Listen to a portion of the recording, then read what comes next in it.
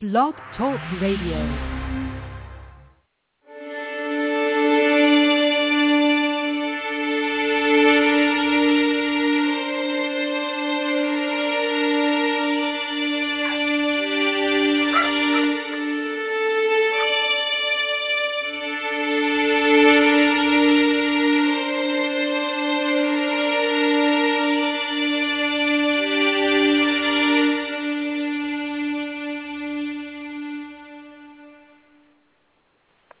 And now, where the paranormal meets the sacred, and all topics in between, live from Los Angeles, California, welcome to the Paranormal and the Sacred Radio Show, with your host, Sean McCain. Hi, everybody. I'm your host, Sean McCain. I'd like to welcome listeners to the Paranormal and the Sacred Radio Show. My show was created to provide an open-minded platform that welcomes the gifted and extraordinary thinkers from every walk of life and circumstance. Please follow the Paranormal and the Sacred on Facebook for upcoming events and special speakers from around the world, and we're happy to say we are translating to many different languages wherever our listeners are. The call-in number tonight is 619-924-9744. During this show, I can take questions in order and chat, or you may call in with your question and speak with our guest. We ask that no buzz killers in chat or on the phone, and I will just block you and give you a nice little boot out. So just play nice. I want to thank you for keeping all our friends that are having a lot of stressful times right now in your thoughts and prayers. And please keep our friend and colleague, Evan Becker, the author, in your thoughts and prayers. He's recovering from a very serious blood clot problem. And keep him in your prayers. And I have a couple of announcements to make. Sierra International's next event is Saturday, September 20th, 2014. The doors open at 6:30, and the event is from 7 to 10:30 p.m., featuring Grant Cameron.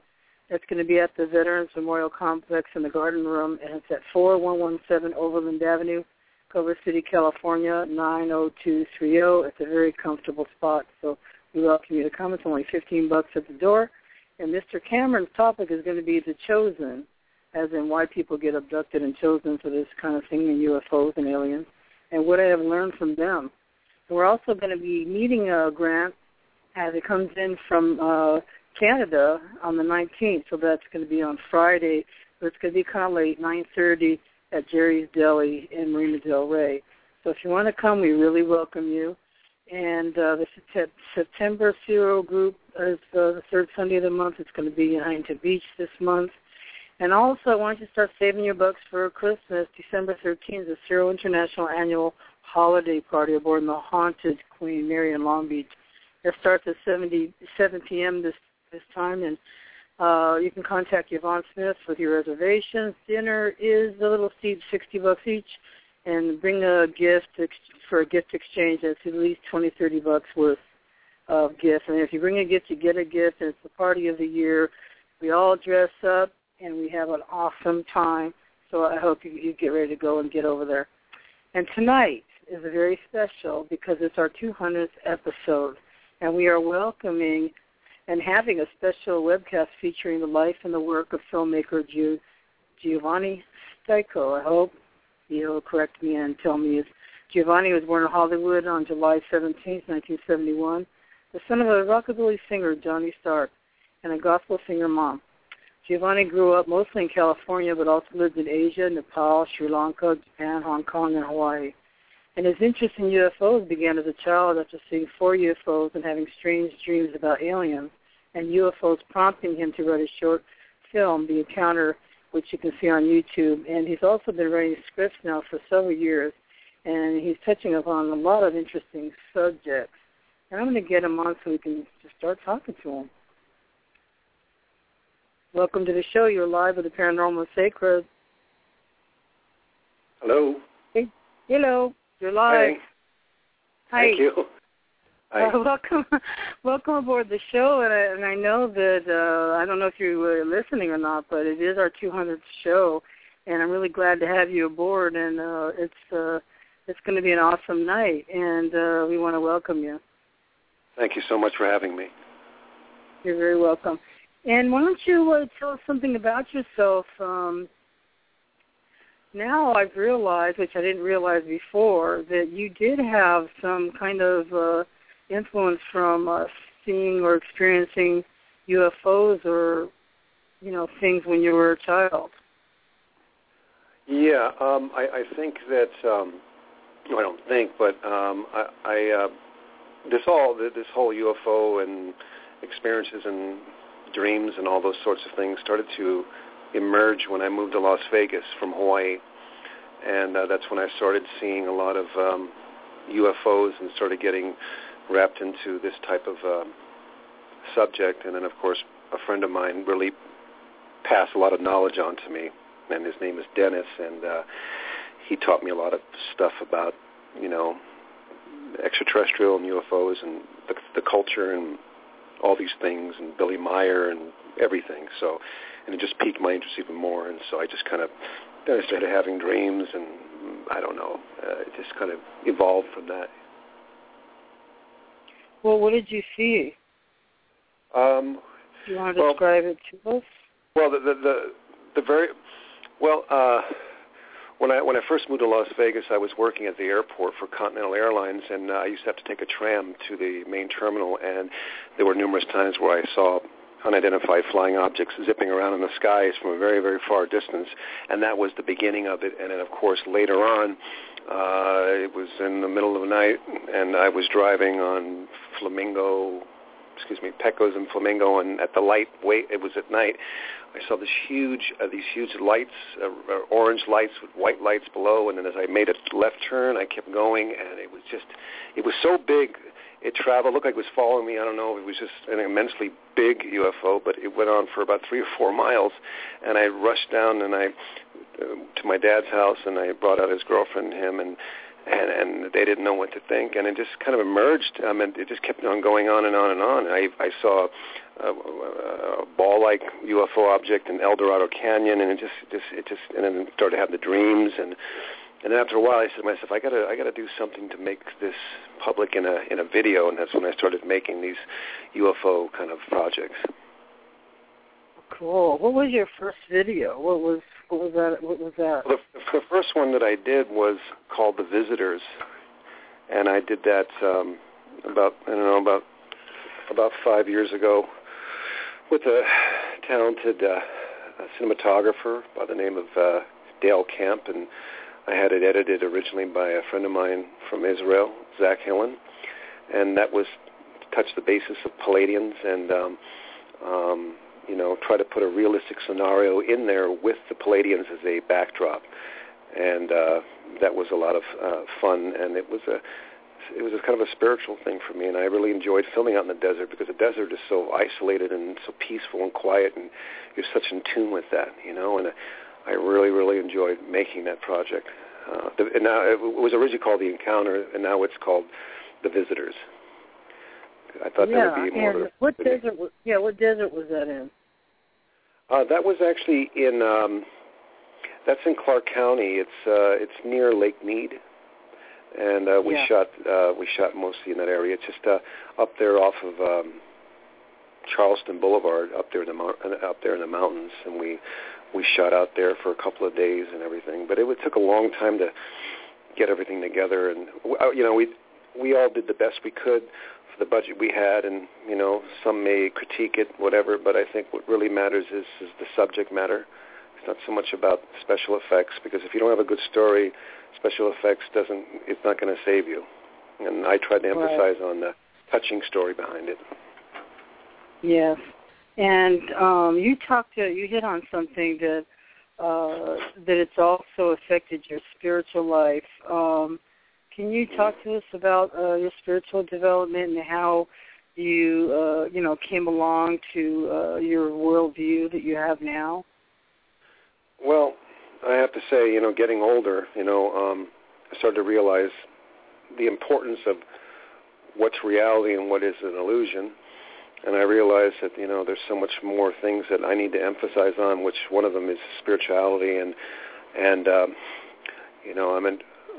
my religion is I'm a Buddhist, but I also believe in what's going on up there, way up in the skies there. And I don't know, it's opened my mind to the possibilities of being in tune with with my religion and also what's going on in the other galaxies, and so now I don't look on I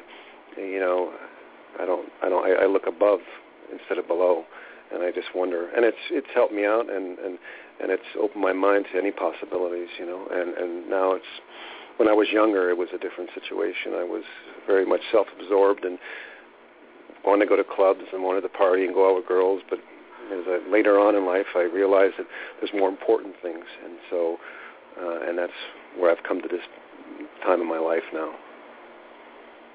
Yes, and did things change for you as far as, the party time is over, and then it seems to me that you've turned into a seeker, and that you are trying to express through film, the things that you've seen, and also that yearning for the knowledge of what's going on out there.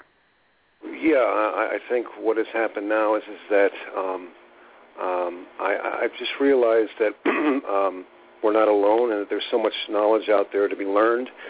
And I think I've realized the impermanence of this existence as a human, and that I need to go within the spiritual side of my soul and venture out and see what's out there.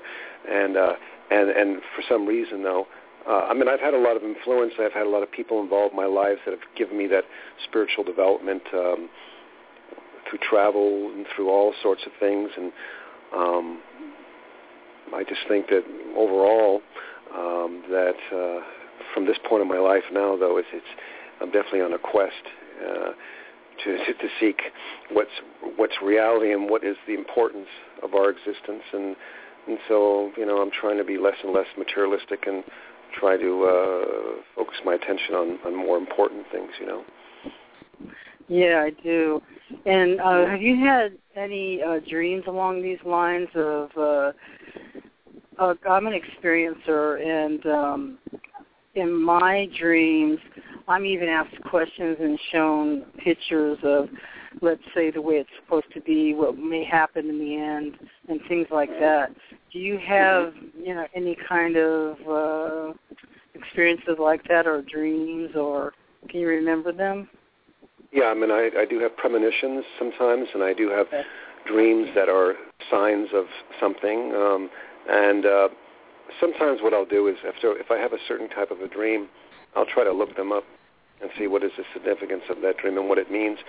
And I've had, I have very profound dreams, spiritual dreams, dreams of Palladians and the Palladians trying to save the people that were good against the evil aliens, I don't know what they're called, the Draconians or whatever, and all the ones that were bad were swept away in the ocean, and the good ones were put into a beautiful oasis. And it just, I've had this consistent dream of these UFOs in the sky. Okay, can we go back to just what you said, what you just said?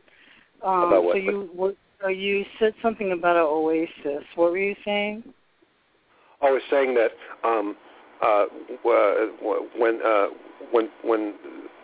when Earth was, in my dream, it was like all the bad people. The location of this place was near an ocean, and all the people that didn't live their lives right, and they did all the bad things and stuff, a tidal wave came in and washed all the bad people away, and all the good people were taken away by the Palladians of some type of benevolent beings into an oasis behind this wooden, this huge gate, and inside was paradise, and I was let in. Oh.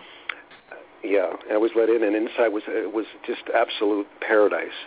And they were all angelic, and they had blonde hair, and they were very fair-complected. But then the evil ones were trying to break in. They found a key or whatever. It's just a dream, but I think that it was a very, very interesting dream. And I had another dream about Samyasi of the Palladians, and she was trying to talk to me in this very forest-like, beautiful place. So I don't know. I have these dreams. I don't know. I think that it's just startling to hear you say it, because just maybe 3 weeks ago I had a dream that I was going down this corridor that was so boring. It was like a long gray hide corridor. I kept going and going, and this guy in khakis, I remember he had a brown belt, and he's about 5'7", and just like he was our guide. He just kept saying, just come a little further, just come a little further. I was getting so irritated. I said, "Oh, it's taking so long," but I kept going and going. You know what I mean? I think I was with a group. And then he kept calling us and waving for us. He was talking to me. Keep coming forward. I went, oh, man, I'm sick of this. It's taking too long. And so then I walked around the corner, and there was paradise. It was so beautiful that I said, oh, my God. I said it out loud, and it woke me up. But it was glistening, beautiful by the ocean. It was a whole lake with mountains, and everything was shining. It was absolutely beautiful. Well, you know what I think what that dream meant was when he was trying to tell you, come on, come on, come on, and it was taking a long time, I think what that might have meant in my mind is that we all expect spiritual development or paradise or wherever you're trying to lead into, you want everything to be fast. But if you take the time and the effort and you develop, everything will come much smoother. Nothing in this world, nothing you ever do is going to be a flash. And you might have been impatient to get where you wanted to go. And when you finally got there, it was like, thank you. And that's realistically how life is. You know, in order to get there, you got to struggle and strive and push and whatever. But one day you'll reach that, and it'll be like nothing ever existed, that you were just meant to be there at that moment. So true, so true. That's because I was in the dream. I was so tired. You know, it's just the way you put that was beautiful because I feel like we have to continue to strive. Absolutely. There's more to do. Believe. There's more to do every day. Yeah. Oh, yeah. And you know, living on this earth can be a blessing if you make it a blessing. If you make it hell, it'll be hell. And I think that anybody in this world can change from the negative to the positive, though. Life was never intended to be easy. And, you know, some people don't have the strength to carry on. They try to give up and they try to quit. But you have to be thick-skinned and you have to kind of understand the significance of what life is about and go with it. Don't go against it. Go with it and move forward. Yeah, if you go against it, you get that splinters, and that hurts. Oh, yeah. You try to go with the flow. But once in a while, you do go nuts and want to go. You just, I don't know. I don't know if you pitch a fit once in a while, but I go through a time where, oh, God, I fight everything and everybody. And then at the end, I surrender, but I don't know why I go through it. I want to my way. It's one of those, you don't understand. A lot of times you don't even understand why you do the things that you do or why the thing, you know, it's like, you know, I know someone that, you know, way long in the past, you know, their whole lives are generated around helping others, and then they don't feel that they're getting any kind of reciprocation toward that. But I realized one thing, though, that the deeds that you're doing is a good deed, but sometimes you have to take that time for yourself and thank yourself and treat yourself, though, and that way you'll feel at peace and not feel used, but just the thought, knowing that you're doing good for others is very good karma. Sure is, and that is what I live for. So I guess I just get tired once in a while. But now that I already went through that period of anger and getting over it, now I'm back on the happy track again. So that's cool. Oh, well, you know, I have a friend. He was a dear friend of mine. He was my teacher when I was in elementary school, and I'm still friends with him today. And he's a beautiful human being, and he lives in Rancho Cucamonga. His name is Mr. Appleby. And he told me every day when you wake up in the morning, say 2 words, and that is thank you. Thank you. Yeah. That's all you have to say is thank you. Thank you for another day. Thank you for letting me see another day. Thank you, you know, that I may aspire to do better or help others, and thank you for me being able to live in this body and be healthy, and thank you for everything.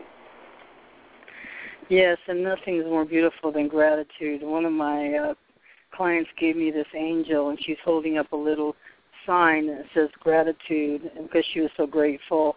And I went, you know, great gratitude is a beautiful thing, and we just have to remember that gratitude will lift us up, whether we're angry or down. Or and, you know, life can be challenging, but I think that you have to just, we're constantly being tested, and sometimes we want to aspire to be better, and we get, you know, but it's hard, you know. But I think we have to be mindful of everything that we do. If we can think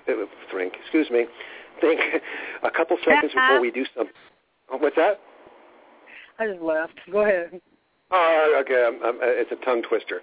If you can think a few seconds before you do something that's not right, though, you're saving yourself a large amount of problems, you know, if you just got to just think a little ahead of things. Like, if I do this, what are the reciprocations of this, you know? And that's the thing. Life is a trip, man. We have to grow in wisdom. It is a trip. And, you know, we just have to grow in wisdom, and that I realize day to day just how stupid and childish some things are, you know. Then you can drop it and move on to the next thing, you know. And I really just was reading, doing a little research and reading about all your movies and the things that you're putting into it, and then you have new stuff coming out and music, and you're an artist, and so it seems like you got the gift. Oh, thank you. I try to be as modest as possible about certain things. Yeah, I do a lot of stuff. I'm also I'm doing the films, and I'm also doing the Elvis Presley tribute artist stuff here in Las Vegas, and I have a Pink Cadillac tour company here. And I'm supposed to be working on this new documentary, feature-length documentary about rock and roll and rockabilly culture.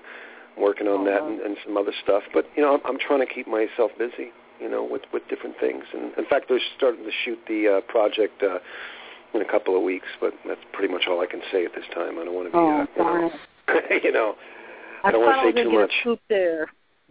Well, let's talk about your last project. I didn't know if you wanted to talk about your movie 51. And, 51, yeah. Your filming. Well, what I did was, this is a couple of years ago, I had come up with this idea to kind of do this project about Area 51. And I know the Area 51 has been done and done and done, and it's just like it's overkill. But I just kind of wanted to just kind of do something that I felt that I wanted to do, and it doesn't matter if it was done over and over again.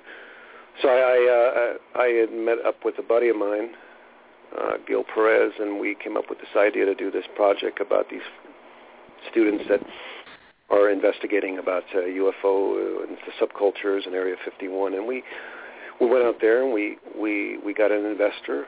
His name is David Bees, and he was kind enough to but give us the finance that we needed to do the project. And we went out there, and we shot in Las Vegas, and we went on the radio, and we spent an overnight in Area 51 in the middle of the night, and it was freezing cold, and we saw UFOs, and we shot in a cave, and we did all kinds of stuff, and it was so much fun to film it. The big challenge was to find the right person to do the editing and do this and that, and eventually I had to go in and do the editing.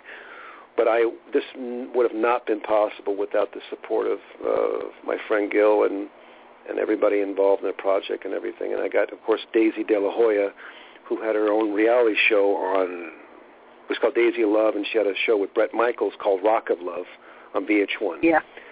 And Daisy... Yeah, Daisy, she's the one with the tattoos and the blonde hair. So she was in that, and so we decided to pitch it as a pilot, and it is up, and everybody's asking, where is it? Because it's not mentioned on the YouTube site, which is the trailer, which has, oh my God, it almost has 1 million hits already on it, and that's kind of interesting. And so now it is available there. You just have to type in Project 51. And I think you got to put my name in there, Giovanni Sticco, and then you can see the pilot of the film. Well, when did you realize that your calling was filmmaking? When is that it just wasn't? Because it is a calling. Because you'd have to really suffer to do films. It's just a grueling work, and it takes a lot, you know. And when did you realize this is your thing? Well, I don't know. You know, this whole entertainment industry and filmmaking and music and all that stuff, it's kind of a hereditary thing that has been basically passed down from my father to me to now my children and everything else. And as far as filmmaking was concerned, I just wanted to give it a shot. I had never been to film school, and you know, a lot of people helped me writing scripts and stuff, but I just felt I wanted to tell my side of the story because, like, I was so tired of other people's success, and it seems like Hollywood is always projecting certain types of subject matters in a negative form, and I just said, you know, I need to do something that's a little bit different. Not that I wasn't recreating the wheel, but I wanted to do something a little bit different. And, you know, nobody's going to like what you do 100%. They may critique you and stuff, There was about 5 years ago. I just said I want to get my shot at filmmaking, and I just went out there and did it. Well, I think it's great. And well, what did you have to personally overcome? Let's say to get this going. And I don't know. You have a lot of courage that I admire. So you just got out there. And well, I think what it is that you got to be open-minded about the business that you're in, and you have to have no fear, and you just have to do what you got to be true to your heart. When you're doing filmmaking, yes, of course, there's industry standards as far as what is the protocol for filmmaking, though, but ultimately, you do what you want to do, and you stick by your heart, and you do what you want to do. And if it does, and if you see that that you're not bearing the fruits, then you kind of have to reevaluate the way you do things in filmmaking and try to fix those things. And it doesn't hurt to have people's opinions and have people get involved in your projects. And I never give up. I'm a strong person, and I move forward. But the reality is that sometimes things work fast for people and they make it fast, and sometimes it takes some time to make it in this industry, though. And I'm still not quite there yet, but if I'm meant to do that, then I'll continue to filmmaking. That's right, and Absolutely. It gives a lot of people there following you encouragement to keep going and just follow vision and keep going. And plus, I have a feeling about that you must love the collaboration of working with the actors and everybody else. That's it's a beautiful. It was a big challenge. Like I said, with the last project, though, we had an idea and stuff. It was unscripted. We just said, okay, we're going to put you in this position here, and we want you just do what you want to do. Do what you want to do. What you would do naturally, and it was definitely a bit of a challenge to do it that way. But I tell you. Like I said, it was a small project, but without the help of family and friends and people involved, this would have never been. It would never been possible. I'm not going to take all the credit for something because, like I said, my friend Gil was there from the beginning to the end, and without him and other people, this would not have been possible at all. Never. When you climb up the ladder of success, never step on the people that try to get you there. I tell people that because some people don't get it. Well, they don't get it, but I tell, because I'm a forensic counselor. I work with federal prisoners, and I'm their counselor, and I'm a substance abuse counselor. But anyway, I tell them, we're actually in transition now. We're going back into the community, but watch how you treat people, during this time, because you're going to see them on the go-around. So the old saying is like how you treat people. It's almost like a karmic thing. Like you keep on hurting people, and it may not come back to you right away, but it will come back to you. And don't ever for once think like, why all of a sudden am I having bad luck? Well, reevaluate your actions, because you are a representation of you are who you are because of your actions. True. Yeah. That's the thing. Our lives are already written, and we have to move through life as our destiny wills. But at the same time, you have to try to be the best human being you can possibly be, and people will constantly test you to make you a bad person. But I always felt that to excel over that is not to stoop to that level, but to say I accept your your feelings, but God bless you, and that's it. And you move on. Right. Because you're not going to get to the level you want to get if you keep on going to the level of other people that are not spiritually enlightened. That's right, and there is a time to move on and away from haters, is what I've been calling them. You know what I mean? Just like hater vision. And sometimes I call it hater vision. So it kind of worked within my groups that sometimes they'll see me as which I'm not at all. Let's say the voice of BOP, Bureau of Prisons, which I'm not at all, and they make it mixed up, and that's when I say, okay, stop the hater vision and just act right, but it goes really great, because I have a bunch of people, and I really care about them a lot. We're having a good time, despite the circumstances. What you're doing, you are contributing. You're contributing in within your own what you're doing. The Dalai Lama once said that it's such a blessing for you to basically give of yourself to help other people, though. It doesn't matter what job it is or whatever. If you're servicing and helping people, though, that is a wonderful karmic thing to do for others, and you will be blessed, and that's exactly what Dalai Lama had said. Yes, and I believe it because I am very blessed. Oh, yeah, absolutely. And you know what? You will continue to be blessed if you do the right thing, and it's all about putting something out into the universe that is good. If you put negative stuff out to the universe, negativity will come back to you. So you got to stay on that path. And every day, just be selfless, help others. You know, be compassionate and kind. And the Buddhist way of life is to be compassionate and love everyone. And though it may be challenging and hard to accept certain situations, though, you have to realize, though, that everything is temporary and impermanent. That you will pass over this, though, and the best thing to do is just to kind of lead a very calm and collective and compassionate lifestyle. Right. Thank you very much. And now we have a couple questions in chat. It says, I want to see the visitors, and she said that she was looking at the 51 trailer, and she thinks that it's going to be an excellent movie. And then she wanted to know about Area 51, and is it true? She wants to know about the story that it was based on, if Area 51 is true. Well, there's a lot of different, theories about Area 51. That they said that Area 51 out there in Rachel, Nevada, is not really the location of the real Area 51. That it's somewhere else. And if it's not if it doesn't exist, then why is there so much hush-hush, and why is there so much security and all those other things about it, though? But we'll never know. I mean, there are other places besides Area 51. You've got Dugway, and you've got the place in Australia. There's a lot of.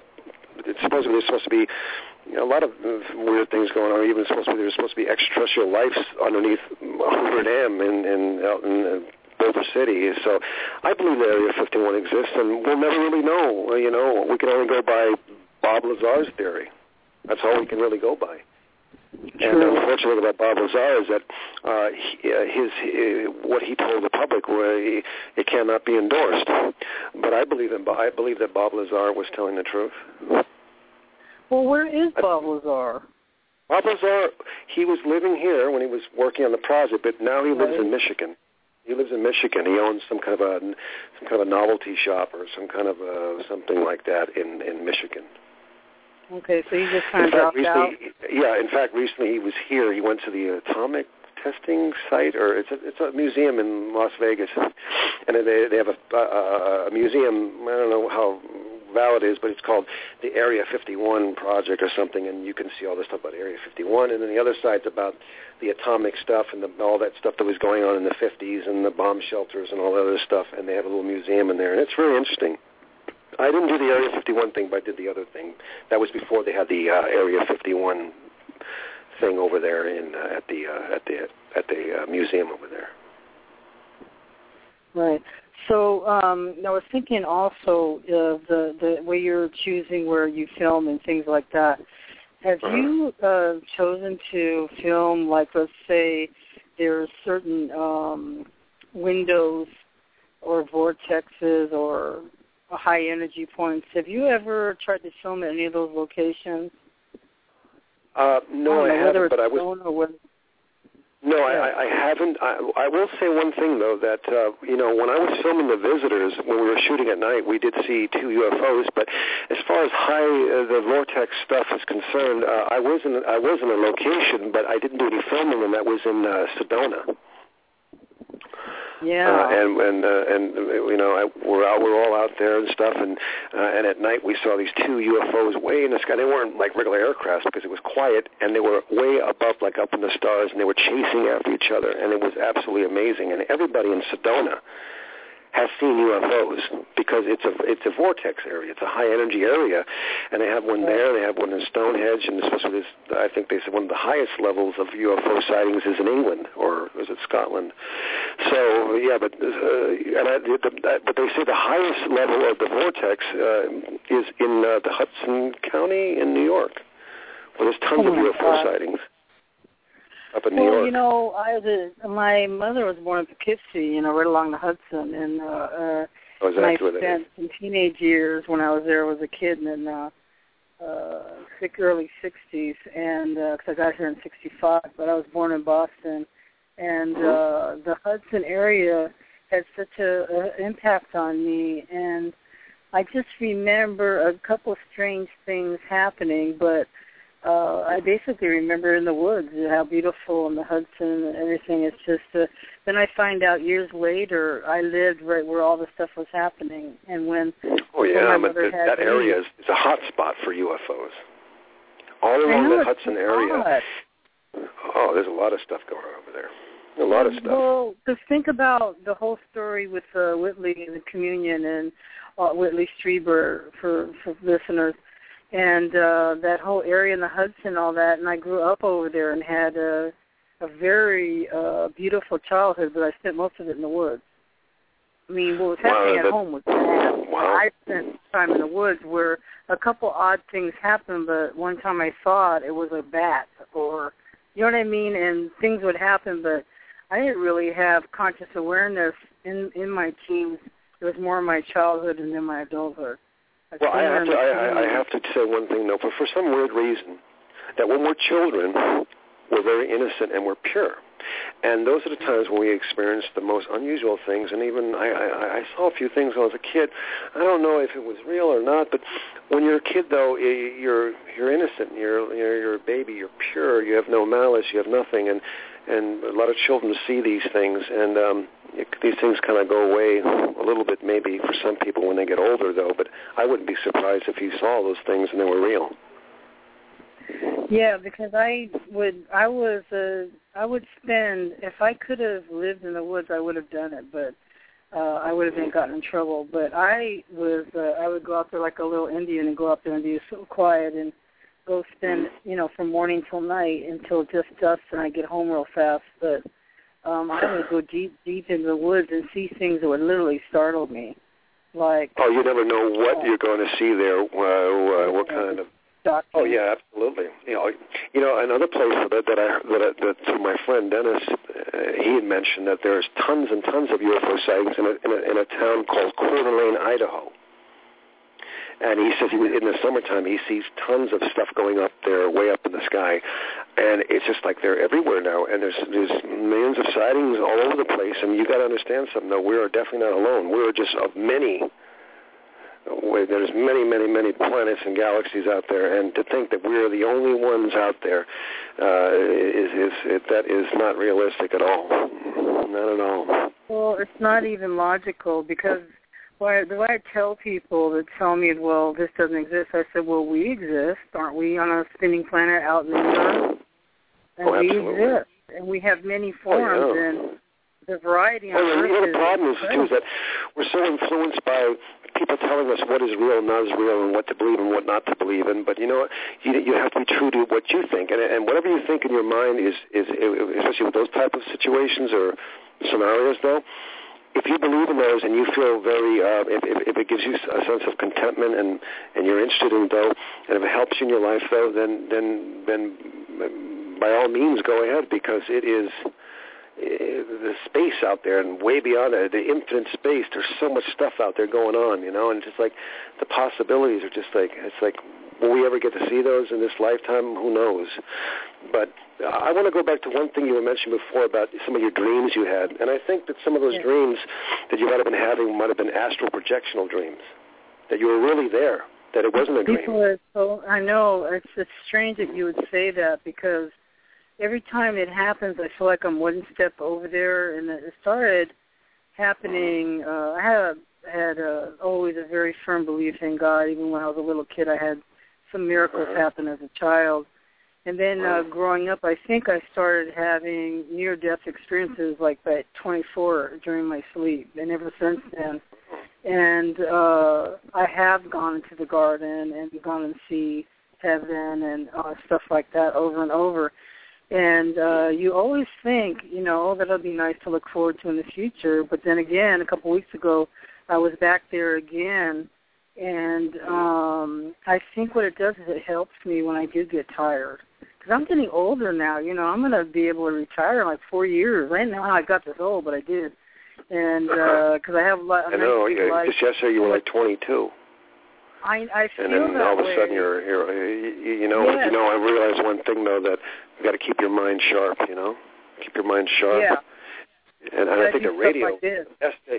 I think that radio is such a wonderful thing because people love listening to these types of things, and and I think what you're doing is you're doing another good service to the communities. You're having these wonderful shows, and you're enabling people to learn, and it's a very good thing. And if you want to continue to do it, by all means do it. It's a wonderful thing you're doing. Thank you, and thank you for your encouragement, because I think that's what the little glimpses are. They encourage me to keep going, because it does get tiring when you think, oh, my God, another 10 years, another 10 years. And I'm like, oh, my God. I know. And it's like, how long is this going to go on? But I know. I realized something, though. You were talking about the servicing the community and helping people and even doing it at work and radio. I realize, a lot of people say, like, I help so many people in my life and I do so many wonderful things, but I'm never really blessed. But, they say that when it's your time to go and you're ready to go and you're ready to leave this planet and go in the spirit world, that's where you reap all the benefits of what you did up there, because that's all about you up there. You're right, because the labor is here. That's the truth. The labor's here, and the paradise of the fruits of the labor is in the other spirit worlds. That's right, and that's what we all have to look forward to. And it's great. Oh, absolutely, though. And I have to say that,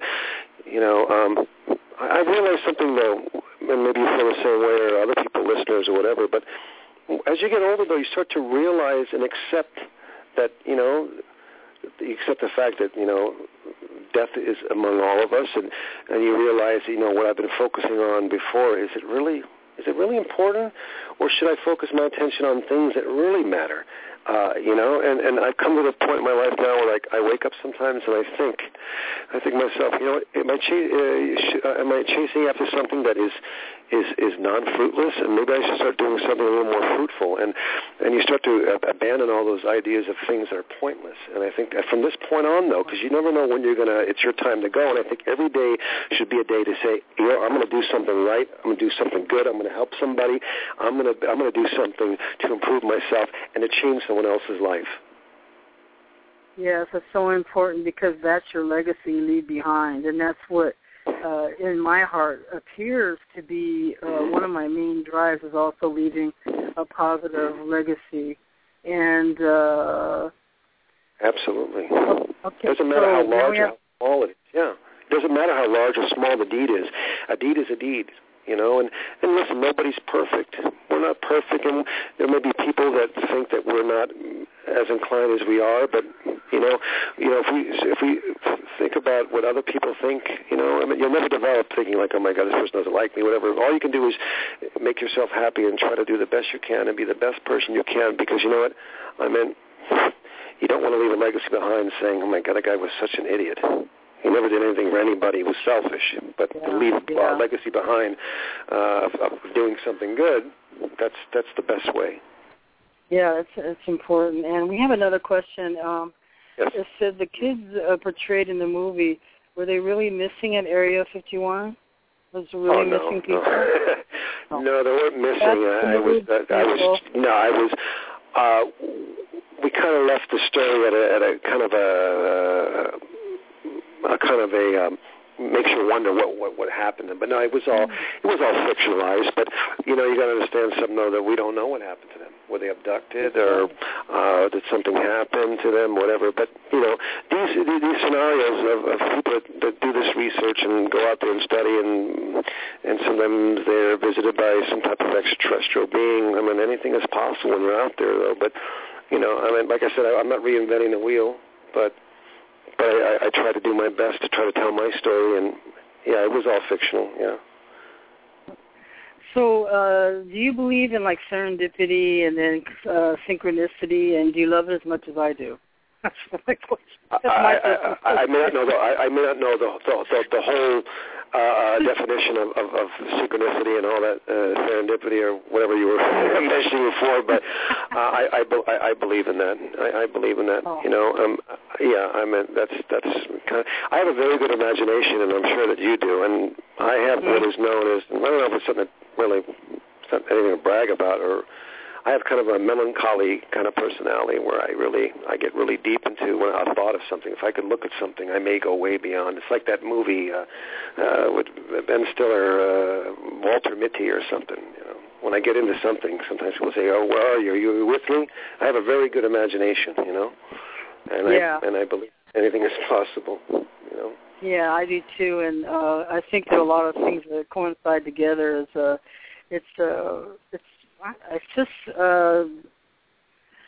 I guess what I'm trying to say is that things happen for a reason, and then when you recognize it, it's sort of a bliss.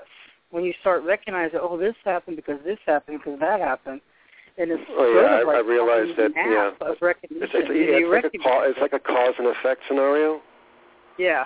You know, a cause and effect, you know, and you know, you don't realize something until something happens. Like, oh my God, that's the reason why. You know, you have to accept it for that reason. You know. Yeah. Cool. You know, okay, now we have. Go ahead. Say what you're going to say, please. Oh no, I was gonna say. Go ahead. Finish your thought. Well, there's another question. Okay. No, I was just saying that, like, is that nothing happens by accident. Everything is destined to happen and everything. And, you know, and sometimes people are fortunate to have these premonitions or they have a deja vu scenario. It's like, oh, only now do I realize that this is what that meant, you know, and that's the thing. Or sometimes you think you have a dream about somebody talking to you. I'm sure you had it before, right? Somebody's talking in a dream, and you wait for you, and then the next thing you know, you get a phone call from them. Yeah, it's very interesting, you know. Even right in front of people, you know. Oh yeah, I mean, I don't think most people understand that how powerful our bodies are. We are so powerful in our minds and our soul and our body. We are very powerful. You know, we're lucky to have this body, and we were given this body for a reason to be able to explore all these things, because you won't really have a physical body anymore to do these things. So when you have the physical body, you really have to take advantage of all the wondrous things that you can do with it, you know, and explore. Yes. And, okay, I'm going to give you a question. The comment was that the person was talking about the Men in Black visiting people after people were going, sleeping around Area 51 and things like that. And what do you think about the Men in Black? Do they exist, or? Well, I know there was a book written about it, and I know there was a movie made about it, and I think they exist. I think that there's so much things in this world that are unexplainable. And I think that they do exist. I think that I've never seen them. I know that Dan Aykroyd saw them. He talked about it in Unplugged with Dan Aykroyd. He talked about he saw them in Manhattan. One second you see these guys dressed in that apparel, and you turn around 2 seconds later they're gone. So do they exist? I believe they do. You know, nothing. Anything is possible. You know, you have to keep an open mind about these things. I believe that there's a lot of things in this world that are unexplainable. Nothing is cut and dry. Nothing is cut and dry. Yeah. No. And plus, once you think you know something, you just forget about it, and you just don't even know what you knew. Exactly. And you know what? I thought I was so smart last week. This week, I don't know. And you know what? Let me tell you something. You know the problem with people, though? A lot of people, though, I'm not condemning people. I'm just saying, like, people think that life is about going to a job, working, making money, going to a club, this, that. I got to make money to buy a new car. That is really not what life is about. It's really not. And because they're so close-minded, though, their minds are not open to the possibilities of, you know, all these other things happening, because they're so they're such mindset. You know, and once you start to let your mind be free and less attached, and then you start to see things in a different perspective. You know, things change. Yes, this attachment is a problem because if you hang on to that old way, you're not really letting yourself grow or learn the new thing. And I do, since I'm old school, I'm Greek Orthodox, some kind of old school, but I have had to let go of certain things that I was attached to just so I could be open to learn, because people will instill fear in you. So, just because you have a gift, people will call you, let's say, a witch and just scare you for your whole life, Right. And it's, that's why. I honestly think that you're doing good. You sound like a very smart person. You sound very compassionate, and you sound like someone that is trying to live a good, clean life, and is trying to do the right thing. And I definitely commend you on that. Gosh, thank you very much. Well, wow. We all. I want to say, I don't trying. want you to think I'm not trying to dominate the conversation, but I have to say though that like I said, life is a gift, and why waste it on things that don't matter, and do the right thing in what you're doing. I commend anybody that is trying to everybody's a follower. You have to be a leader. And if you're different, that's wonderful, because then you're identified as being someone that's different. And, being different isn't a bad thing. It's just that you don't want to be like other people, though. And you know what? Everybody says, everybody thinks that you should follow a certain path, and this is the way the things need to be structured. But, this is your life. You do what you want to do as long as you don't hurt people, and you do the right thing, and you feel what you're doing is right. Be happy with yourself. Nobody has the right to judge you. It's between you and God. Wow, it's really, you're telling the absolute truth, because it's between you and your higher power, and that's absolutely. Don't worry about what other people think. Yes, I know it's so hard. If you want to talk, it's easier. I have to say, for a man, because for a woman, and if you have one step back in the tradition, one foot's back there, it's very hard to let go of opinion. But what's happened to me, just even doing this show, I stuck my neck way out, and I have a real phobia for being in front of people, or being looked at, or being all that weirdo speaking in public. And this forced me. It was I'll tell you something. I kind of used to be the same way, and I'm still kind of shy and stuff like that. But I realized something. No, it doesn't matter. It doesn't matter what these people think, because they are like us. They're no better than we are. The only person that we can honestly, that will not judge us, is the higher being above us. And you know what? That's the relationship that you should have with. You don't have to worry about what other people think. Let them think they want, because they're on Earth. They've been dropped down on Earth to see if, and God is testing them and saying, let's see what you guys can do. But our world, our society, is not based off of what we think is important. All these irrelevant things that are happening. Our life is a gift, so it's between you and God, and not other people. They're here to be tested too, and nobody has the right to dictate what this world is about and everything. It's you dictate your own life and your own thing, and you have your relationship with God and whoever you would believe in, and that's what matters, because He'll never judge you. Thank you so much. You spoke to my heart. Thank you so much. I really needed that. I have been struggling with a couple things, so you spoke right to me, and I heard it. So it's awesome. Thank you so much. Absolutely. I have to say one thing, that when you're a teenager, it's hard. I don't think anybody has that kind of knowledge. These are things you have to learn later in life. But when I was a teenager growing up in the 80s, you had to be cool. Everybody was I grew up in Southern California. Everybody wanted to be cool and be a surfer, and they wanted to, they were all cool. And I was kind of like a different kind of a cat, and I was like a James Dean loner guy, and I always wanted to be like everybody else. But I realized later in life that I'm glad I wasn't a follower, and that, you have to be an individual. Right. And I think that you come by it well, and I'm sure it was encouraged, and you just developed into a fine person, a fine man, and I just want to acknowledge that.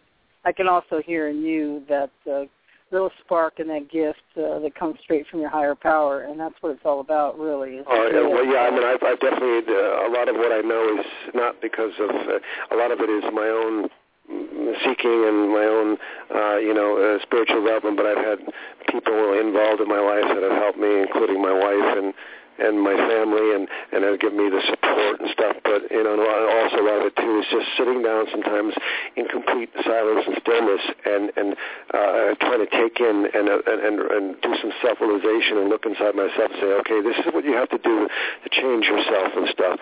It's all about inner seeking, you know. It's about inner seeking. Then develop every day, and you know, sometimes it's a couple steps forward and one back, but we have to keep pursuing and keep going, and then also at the same time get comfort from just enjoying life. Yeah, you have to learn to love yourself and love the little things. You know, I don't know who it was. I'm not sure if it was my father that said that, but he said to me, don't look at the bad things about yourself or the negative things.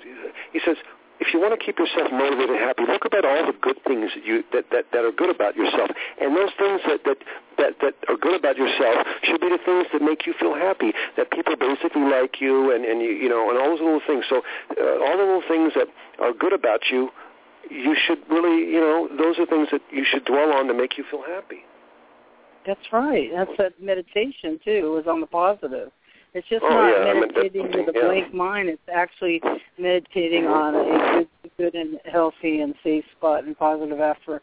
It can be worse. I mean, you know, I'm blessed to have, you know, I'm blessed to have what I have, and you know, and of course, I always wonder what it'd be like to have more, but you know, I just accept what I have, and this is my destiny, and if things get better, they get better, but you know, I have to be content with what I have, and there's some, you know, I speak for everybody. If people out there are upset and sad and depressed, you know, there is help out there where they can get help, and you know. To talk about, even, you know, just because you have money doesn't mean you're going to be happy. I mean, a perfect example is you look at somebody like Elvis or even Robin Williams. People say, well, Robin Williams, he committed suicide. But think about the good things that the man did. He helped people. He made people laugh. He did a lot of wonderful things and stuff. Yeah, he had his own personal demons, though. But you know, let's not dwell on the death. Let's celebrate his life. Oh, for sure. And why don't you celebrate all the wonderful things that he did, or Elvis did, or anybody, you know? All of them, and we do. And we have just a couple minutes left, so why don't you tell us about your next project and what you're doing, and how people can contact you if you want to be contacted? Well, I'm always trying to do something. It's just a matter of just you know, finding the right people that believe in the idea is to say, hey, you know, I'm gonna help you out financially. Now, like I said, I got this little project, this rock and roll thingy, and you know, and my dad's involved in it, and of course, I'm trying to do this other project with my uncle. It's not really about anything spiritual, but it's more like a dark comedy horror kind of a thing, and it's called the High Note of Death. And you know, there are other things that I'm trying to do, but I think that the most relevant thing that I'm involved in now is this rock and roll thingy, because I think that, you know, music has changed drastically, though, and I think that you know, people need to know that the roots of all kinds of music came from one thing. So we have to educate people to say this is where it came from, and this thing I'm doing about the rock and roll, or the rockabilly and the rock and roll thing is to show, you know, and there's a huge subculture for rockabilly, you know, and Elvis was a huge impact, but oh yeah, I mean, but rockabilly started, you know, I think it evolved from, you know, from country, and it evolved from, you know, from country music and gospel and stuff. And Elvis really made it big, but you know, of course there were people that may have not have gotten as much attention, you know, but there was Muddy Waters and there was, you know, all these other people involved. But I think that we just want to educate the youth that is not into that to show, hey, this is where it all came from. You know, if you look at music like Led Zeppelin, all Led Zeppelin's music was basically rhythm and blues, or you know, rhythm and blues sped up to hard rock. Yes. Well, I want to thank you so much for being on, and we really appreciate you. Please come back on again, and it was lovely having you here for our 200th episode. And God bless you, and your family. Thank you so much, and bye, Giovanni. God bless you, and good to talk to you soon. Talk to you soon. Bye-bye. Take care. Bye-bye. Okay, bye-bye. Bye. Bye-bye. So everybody, just want to say that it was just awesome having Giovanni on tonight. And this Friday, I have to tell you, Steve Allen of the Stephenville Lights is on this Friday. And what happened was there was a huge sighting on January 8th, 2008 in Stephenville. And this thing was, I guess, described as big as a football field. Anyway, Stephen Allen, he's coming on our show on Friday, so be there, be square, and lots of love to you and yours, and God bless you all. And it's been really an amazing night. Thank you for joining us. Bye-bye.